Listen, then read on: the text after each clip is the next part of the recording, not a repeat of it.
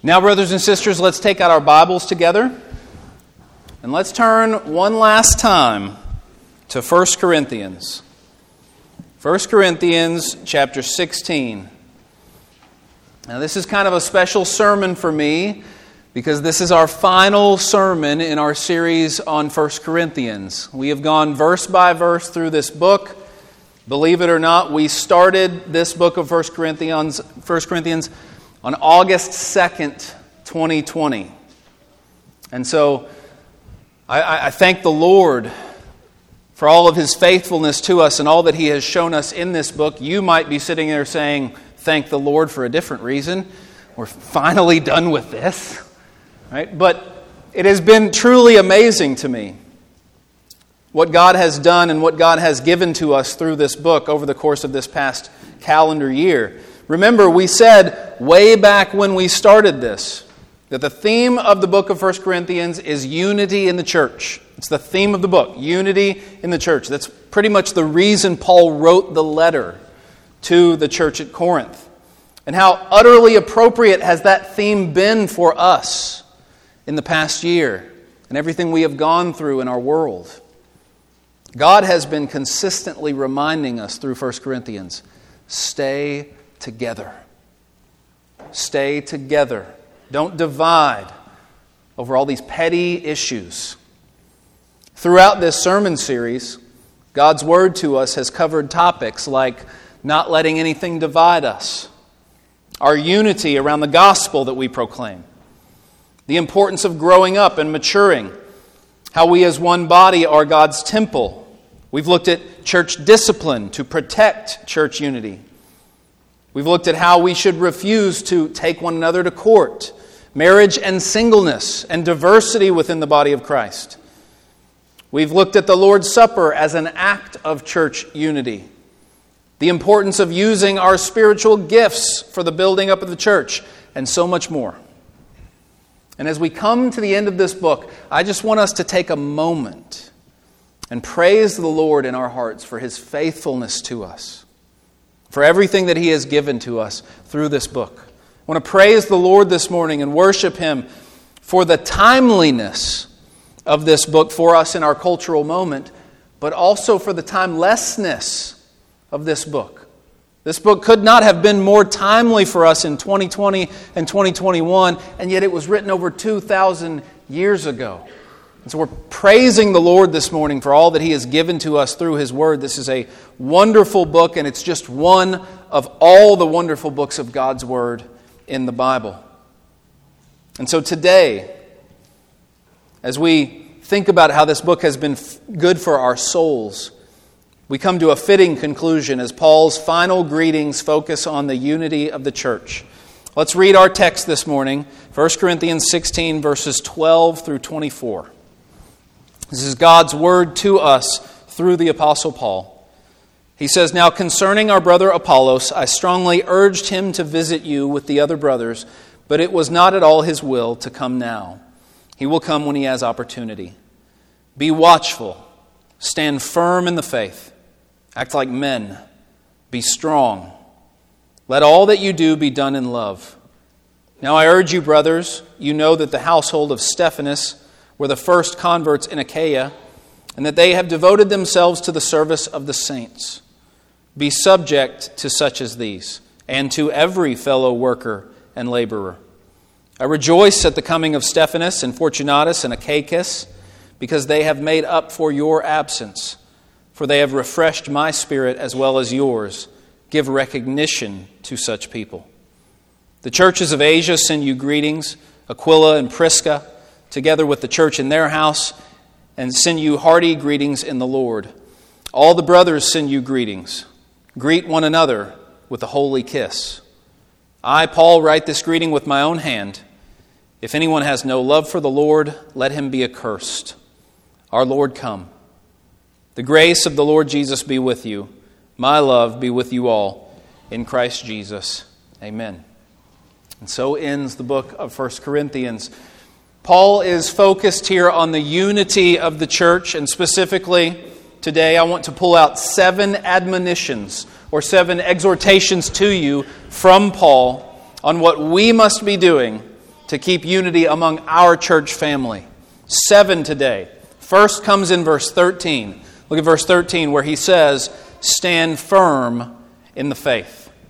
Stand firm in the faith, brothers and sisters. If we want to be a united church, we must stand firm in our faith. We must stand firm in what we believe in. Our unity must be a unity based on truth that we are all committed to. Your faith is what you believe in, the truth that you believe in. Our unity must be based on a truth that we are all committed to. We unite around the gospel of Jesus Christ. And we unite around the Bible as God's inspired and inerrant word. This is God's word. And there are no errors in it. It is perfect all the way through. And it governs us. It guides us. And it rules us. God rules us through it. A number of things can divide a church. One of them is when a church allows unbiblical teaching to infiltrate and infect the body of Christ. This is why in Titus chapter 1, as Paul lists the qualifications for elders, he writes this: an elder must hold firm to the trustworthy word as taught, so that he may be able to give instruction in sound doctrine and also to rebuke those who contradict it. You see the importance there in the task of the elders of the church to guard the church's doctrine, to teach proper doctrine, to protect the church from false doctrine, and to hold themselves firm to the trustworthy word. For our church to remain a God-honoring, united church, we must be a church that sits under and is governed by the Word of God. We've got to be a church that sits under and is governed by the Word of God. That means each individual member of our church, each of us, needs to be the kind of person who sits under and is governed by the Word of God. And so, brothers and sisters, we must all be doing this. We must all sit under it. We must all be governed by it. And not just sitting under biblical preaching every week. That's part of it, right? But if the only intake of God's Word that you are getting is once a week at a church service, it's not enough to feed your soul the food that it needs. Man does not live on bread alone, but on every word that comes from the mouth of God. And so we must be reading the Bible for ourselves, Monday through Saturday, so that we will know unbiblical teaching when we see it. We must be reading the Bible for ourselves so that we can be corrected by it. We can allow it to correct us. We can allow it to form us. And we must be feeding on it, our souls feeding on the Word of God. We need this, brothers and sisters. And so we must be, if we're going to be a united church, we must be a church full of people who sit under God's Word consistently, not just in church, but in our own everyday lives. And we are governed by it. Any church can say that they want unity. Any church can say that they want unity, but without the anchor of God's Word, that unity is just a moving target. Any church can say they want unity, but without the standard of God's Word, this objective standard that is outside all of us, right? Martin Luther used to call the Bible the external Word. Why? Because it's outside of us. We can all look at the same thing, right? It's objective. Subjective means in here, right? I have my own opinions about all of my own experiences, but this is objective. This is outside of us. And without the standard of God's Word, the objective external standard, then unity is just reduced to the opinions and preferences of the loudest voices or the most powerful group in the church. And believe me, you can have unity in any group of people around falsehood. You can have unity around unbiblical beliefs. For true unity, we've got to stand firm in the truth that we all believe in. We've got to stand firm in our faith. We must, as Jude writes in the New Testament, we must contend for the faith that was once for all delivered to the saints. And so stand firm in your faith, brothers and sisters. Let us together stand firm in our faith if we want unity as a church. But that is not all there is to unity. Look at verse 14. This is the second admonition from Paul. He says, "Let all that you do be done in love." Our strong stance on biblical doctrine means nothing if we don't love one another. A strong stance as a church on biblical doctrine means nothing if we don't love each other. We know that from this very book, 1 Corinthians chapter 13, verse 2, where Paul says, "If I have prophetic powers and understand all mysteries and all knowledge, and if I have all faith so as to remove mountains, but have not love, I'm nothing." Love, brothers and sisters. Love must be what drives us. Love must be what defines us. If our church is known for nothing else, let us be known as a church that loves one another. In 1 John chapter 4, the Apostle John writes, "Beloved, let us love one another, for love is from God. And whoever loves has been born of God and knows God. Anyone who does not love does not know God, because God is love." And when you stop to think about it, the whole goal of biblical doctrine is love. The whole goal of having right doctrine, having orthodox doctrine, of being strong in doctrine, the whole goal of that is love. Love for God and love for others. Don't ever let anyone tell you that love and doctrine are opposed to one another. They are not. We do not have to make this false choice between being a church that is rich and strong and deep in doctrine and being a church that loves each other and loves people. We don't have to make that choice. You never should have to make that choice. Those always go together. The deeper you go into the Bible, the more orthodox your doctrine gets, the greater your love should grow for God and others. The deeper you go into the Bible, the more orthodox your doctrine is, the more you should love God and others.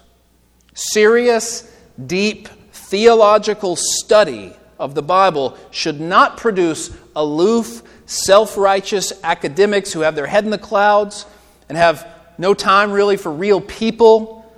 It should not produce that. No, serious, deep theological study of the Bible should produce serious, deep lovers of God and lovers of people. It should produce people who understand better than anyone God's grace. We know God's grace. We know that we owe God everything. We know that we don't deserve any of this. And so because of that, we don't look down on anyone. Because we're all in the same boat. We're just trying to help other people find what we have found, this undeserved grace of God. The deeper you go into the Bible, the more you love God, the more you love others. And if we can be a church that unites both a rock-solid commitment to biblical doctrine and a culture of self-sacrificing love for one another, then we will have the true unity that the Bible talks about. And this kind of unity cannot be broken by the world's attacks or by Satan's schemes. We will have a unity that is so attractive to the world. If we can unite rich, strong, biblical doctrine with love for one another and love for the outside world, if we can unite those two things, people will see that and they'll be so attracted to it, they'll want to be a part of it because the world is starving for that. And the world only ever gets one or the other, it seems, and neither are the true essence of either one. Because without the one, you can't have the other in true essence. Biblical doctrine and love for one another and love for others. Let everything you do be done in love. If you want unity in your church, then strive to love one another. Now, what does that look like? We're going to flesh it out here in the next couple admonitions from Paul. Verse 15 is where we find the third. Paul's third exhortation to us in verse 15, where he says that these people, Stephanas and the first converts in Achaia, they have devoted themselves to the service of the saints. They've devoted themselves to the service of the saints. And so, brothers and sisters, serve one another. Serve one another. Going right along with the charge to do everything in love. When people think of Columbia Christian Church, I want them to think that's a place where they take care of one another. That's a place where they take care of one another. If you are a part of this church family, ask yourself this morning, how can I serve my brothers and sisters in Christ here? How can I serve the body of Christ here? It's going to look different for everyone, right? It's going to look different for everybody. No two people serve in the same way. And when I say serve, I do not just mean you volunteer on a church day, right? That's not what we mean. How can we take care of one another? How can we meet one another's needs? How can we check on one another? How can we be in one another's lives? And there will be seasons in your life where you will have to let the body of Christ serve you, right? We will all go through seasons of our lives, not only where we are serving, but where we can't really serve as much, and we have to let the body of Christ serve us. But the question is, how can you devote yourself to serving your brothers and sisters in Christ here at Columbia Christian? Or, if you attend another church, I know we have some people here today that attend other churches. If you're a member of another church, how can you devote yourself to serving the saints in your church family?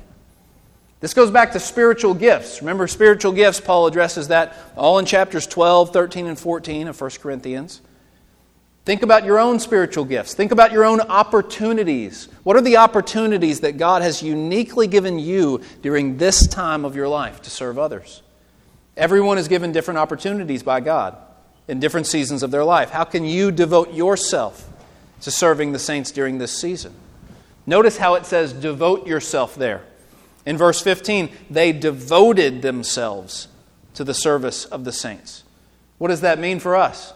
Well, devoting yourself to serving the saints means more than just, I'm going to do something this week for someone in the church.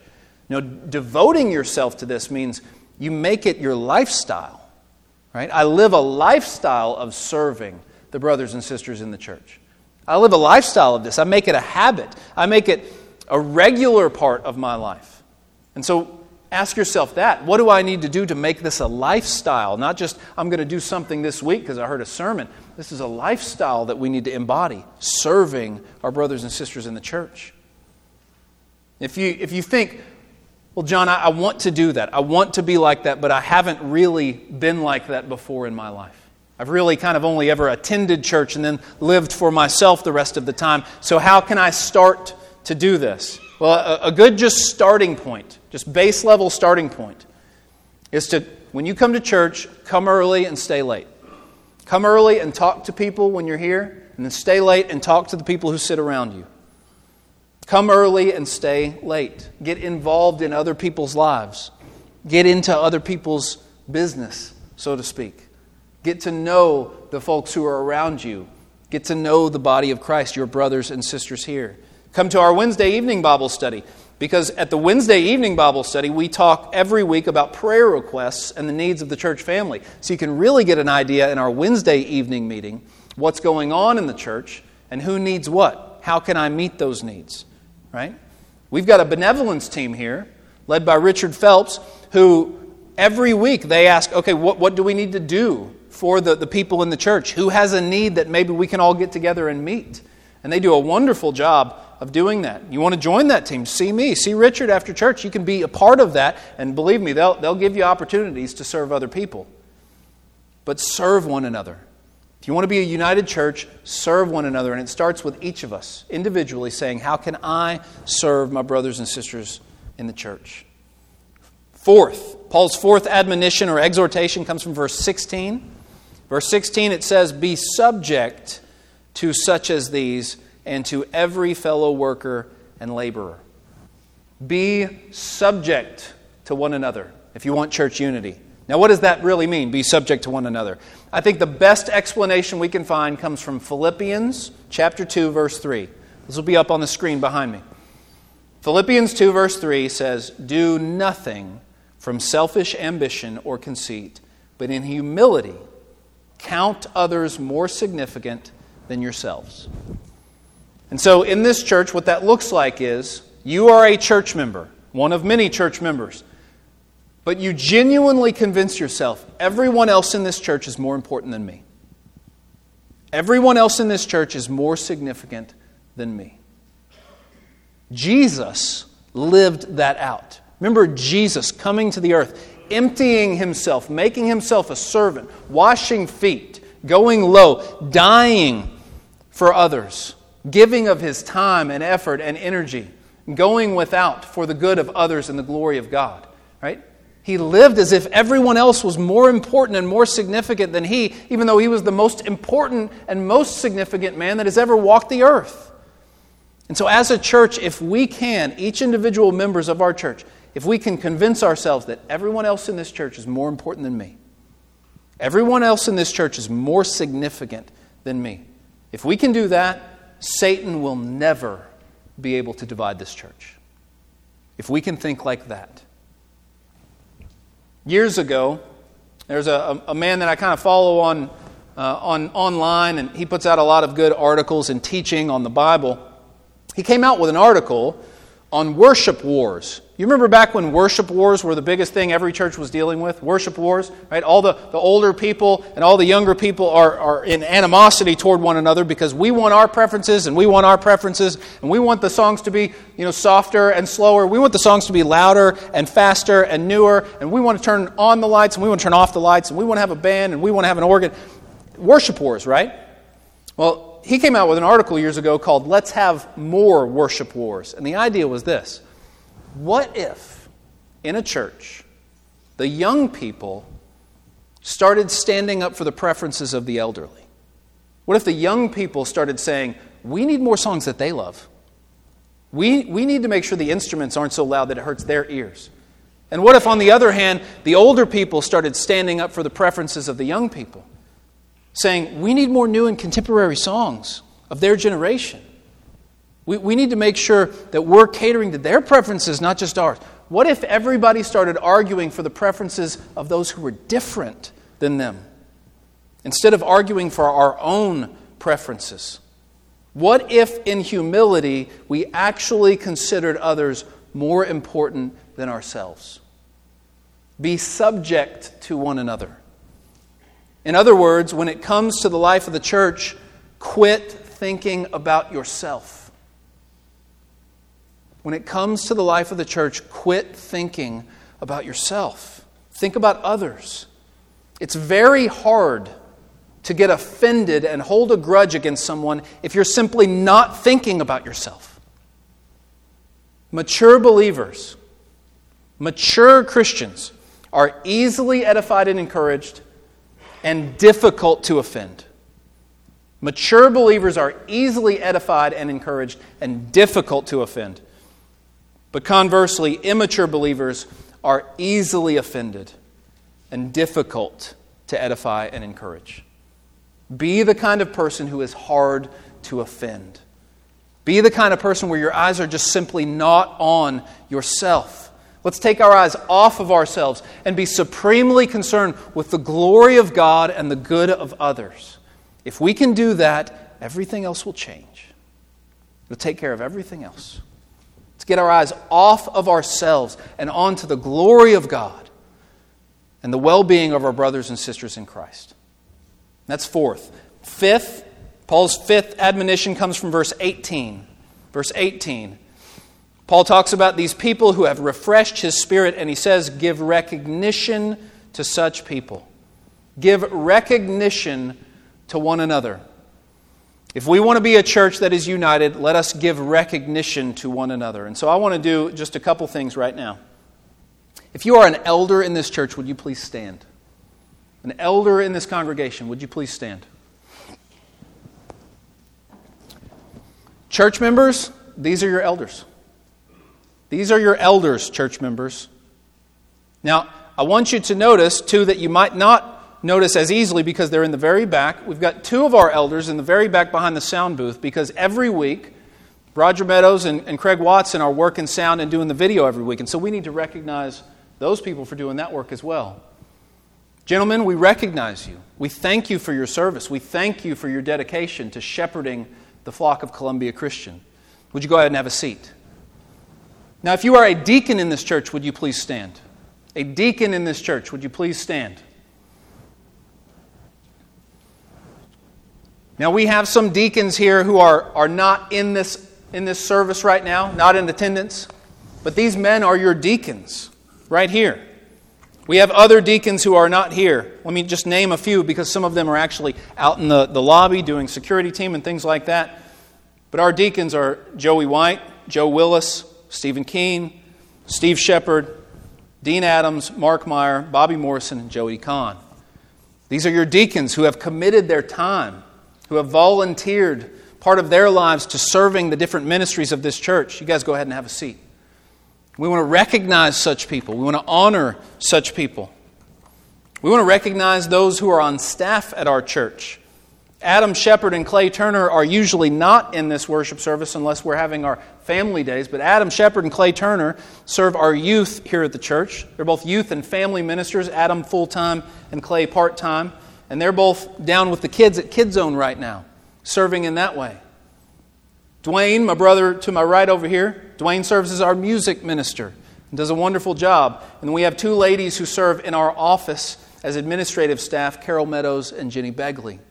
Give recognition to such people. There's one more group of people that I want to give recognition to, and I'm just going to read the names off of this group. But ever since COVID-19 hit, this group of men here at this church have been doing extra work on top of the work that they were already doing. Double duty. Ever since COVID-19 hit, we've had a group of men who were doing everything they can every week to make sure that when you came to this church building, you felt safe.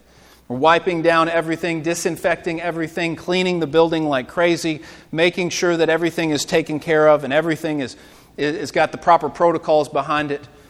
And these are men who, before COVID-19, were already working to keep us safe as we attended worship and as we came to this church building. But this is our security team. Our security team is made up of Joe Hare, Joey Kahn, Matt Calvert, Dennis Loy, Grant Loy, Chris Bragg, Kurt Klingberg, Joey White, Wayne Ray, Stephen Keene, Trent Miller, Robert Brady, Thomas Buckman, and Chad Barnett. And I don't believe I've missed any. If I have, somebody let me know. But these men serve on our security team, and ever since COVID-19 flared up, they have been working extra hard.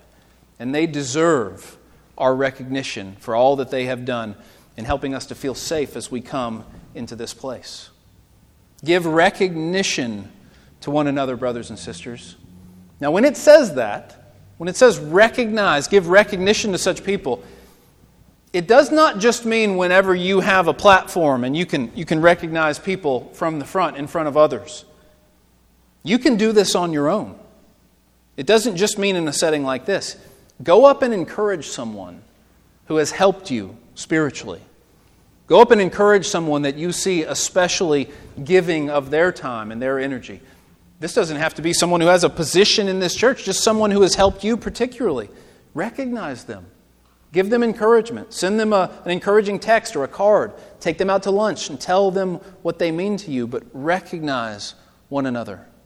Give recognition to one another, brothers and sisters. Encourage one another. Our sixth admonition comes from verse 20. Verse 20, where it says, greet one another with a holy kiss. Now, what I want to do right now is I want everybody to stand and turn to your neighbor. No, I'm just joking. Just joking. But seriously, you could have fun with this verse during the time of coronavirus, could you not? We could have some fun with this one, right? Greet one another with a holy kiss. Now, one of the first questions that we should ask is, are we just blatantly disobeying Scripture every week as a church? I mean, it's pretty straightforward, it's pretty simple, and none of us are doing it. Unless you're like grandma and grandson or something like that, right?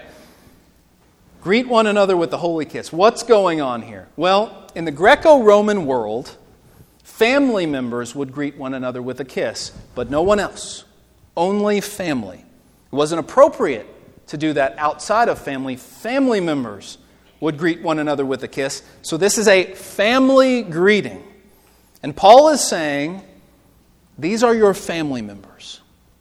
These brothers and sisters in Christ, they really are. They're your family members. This is a church family. And so when you greet one another, when you come together and you greet one another, it should be a holy family type of greeting. Now, this holy kiss is one of those things that is specific to the culture of the day. We've already seen these things in Scripture before. For example, in chapter 11 of 1 Corinthians, head coverings. We talked about how that was a culturally specific sign of a wife being faithful to her husband and submissive to her husband.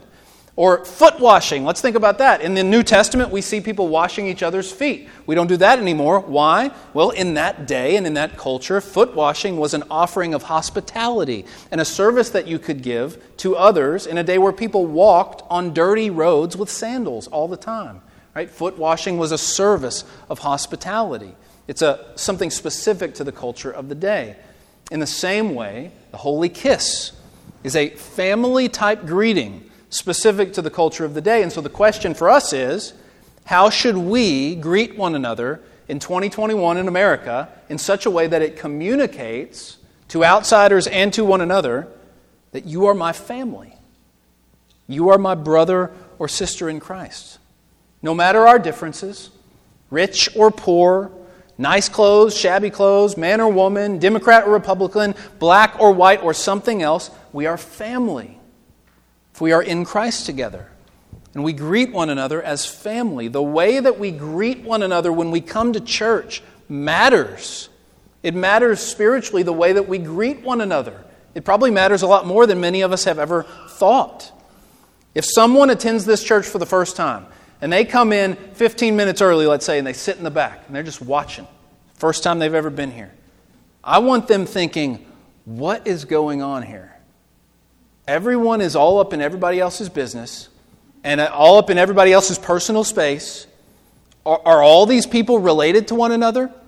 Now, I know you kind of are. It's Columbia Christian Church. I mean, it's a very tangled web we weave here with our relationships, and I'm always learning new ones. But that's what I want people thinking, right? Imagine a football team. Imagine going to a football game, and imagine a football team. You know how that football team greets one another as they come off the field, right? Or before the game's about to begin, right? They're greeting one another. They're hugging. They're slapping. They're pushing. They've got all of their kind of pregame rituals that they do, but they're greeting one another, kind of like family, right? What if one person on the home team just trots all the way across the field to the other team and starts trying to do that with their team? Those guys would be like, what's wrong with you? Like, these are not your people. You go back and do that with your own people. This is our team, right? They're going to think that's absolutely weird. But when a world watches a church family full of people with all kinds of differences, who outside of a place like this, they think they should not even like one another, and they're acting like family. Every week we come in here, this thing seems like a family reunion every single week. What is this? When others come into this place and see how we greet one another and how we love one another, they should say, like those that Paul mentions in chapter 14, God is really among you. God must be really among you. That's the only explanation. That's the only way something like this could happen. So that the way that we greet one another matters, brothers and sisters. Seventh and finally, Paul's seventh admonition comes from verse 22. He says, if anyone has no love for the Lord, let him be accursed. And so seventh, love the Lord. If we want unity in our church, love the Lord. The greatest commandment of all the commandments, Jesus said, was to love the Lord with everything you have.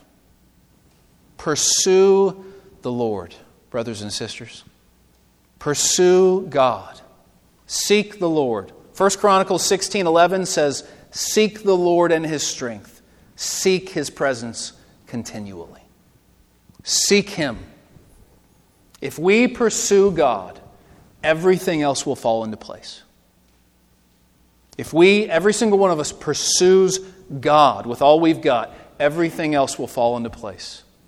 Remember, Matthew 6, Jesus says to people who are worrying about what they would wear, what they would eat, Jesus says, seek first His kingdom and His righteousness. All these things will be given to you as well. I'll take care of all the rest. Just seek the Lord. If we seek Him, if we go to His Word so that we can know Him, if we spend time with Him in Bible reading and prayer, if we do all we can to see and behold His glory, then everything else will fall into place. Love the Lord, brothers and sisters. If I can only give you one exhortation of all the 7 today, it's this one. Love the Lord. Pursue God. One of the greatest examples we have in Scripture of this is David. David was called a man after God's own heart. We see that heart in Psalm 27, verse 4, where David says, "One thing have I asked of the Lord, that will I seek after, that I may dwell in the house of the Lord all my days, to gaze upon the beauty of the Lord and to inquire in His temple." David says, I'm about one thing. My life is about one thing.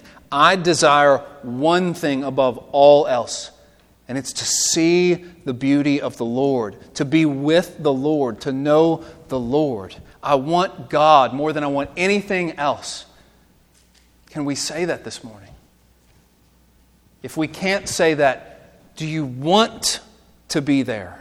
Do you want to be able to genuinely say that with a clear conscience? I want the Lord more than I want anything else in the whole world. I want God.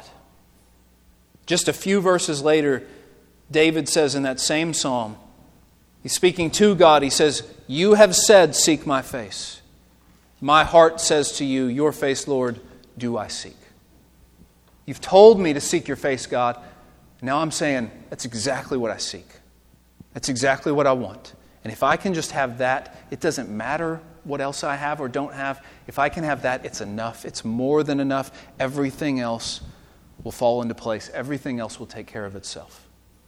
Love the Lord. Seek the Lord.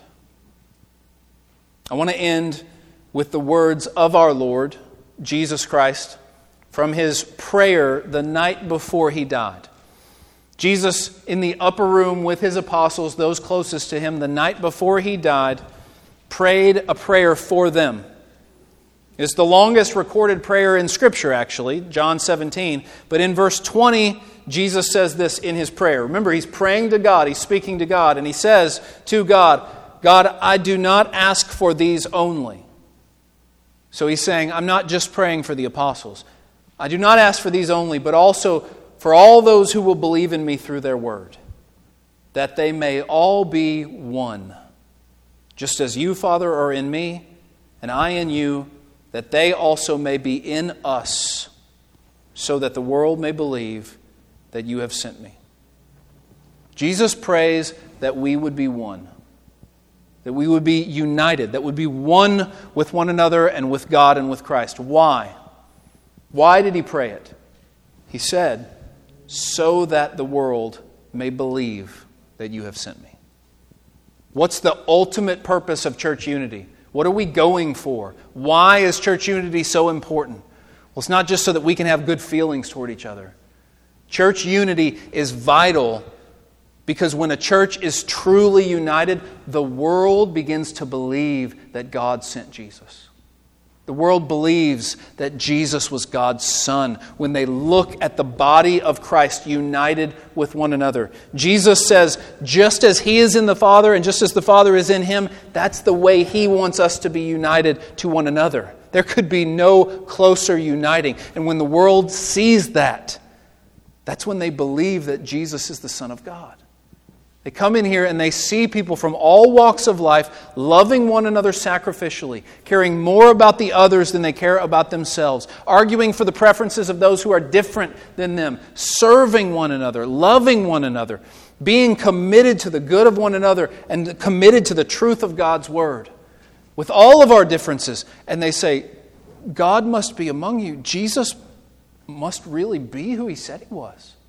That's the only way this makes sense.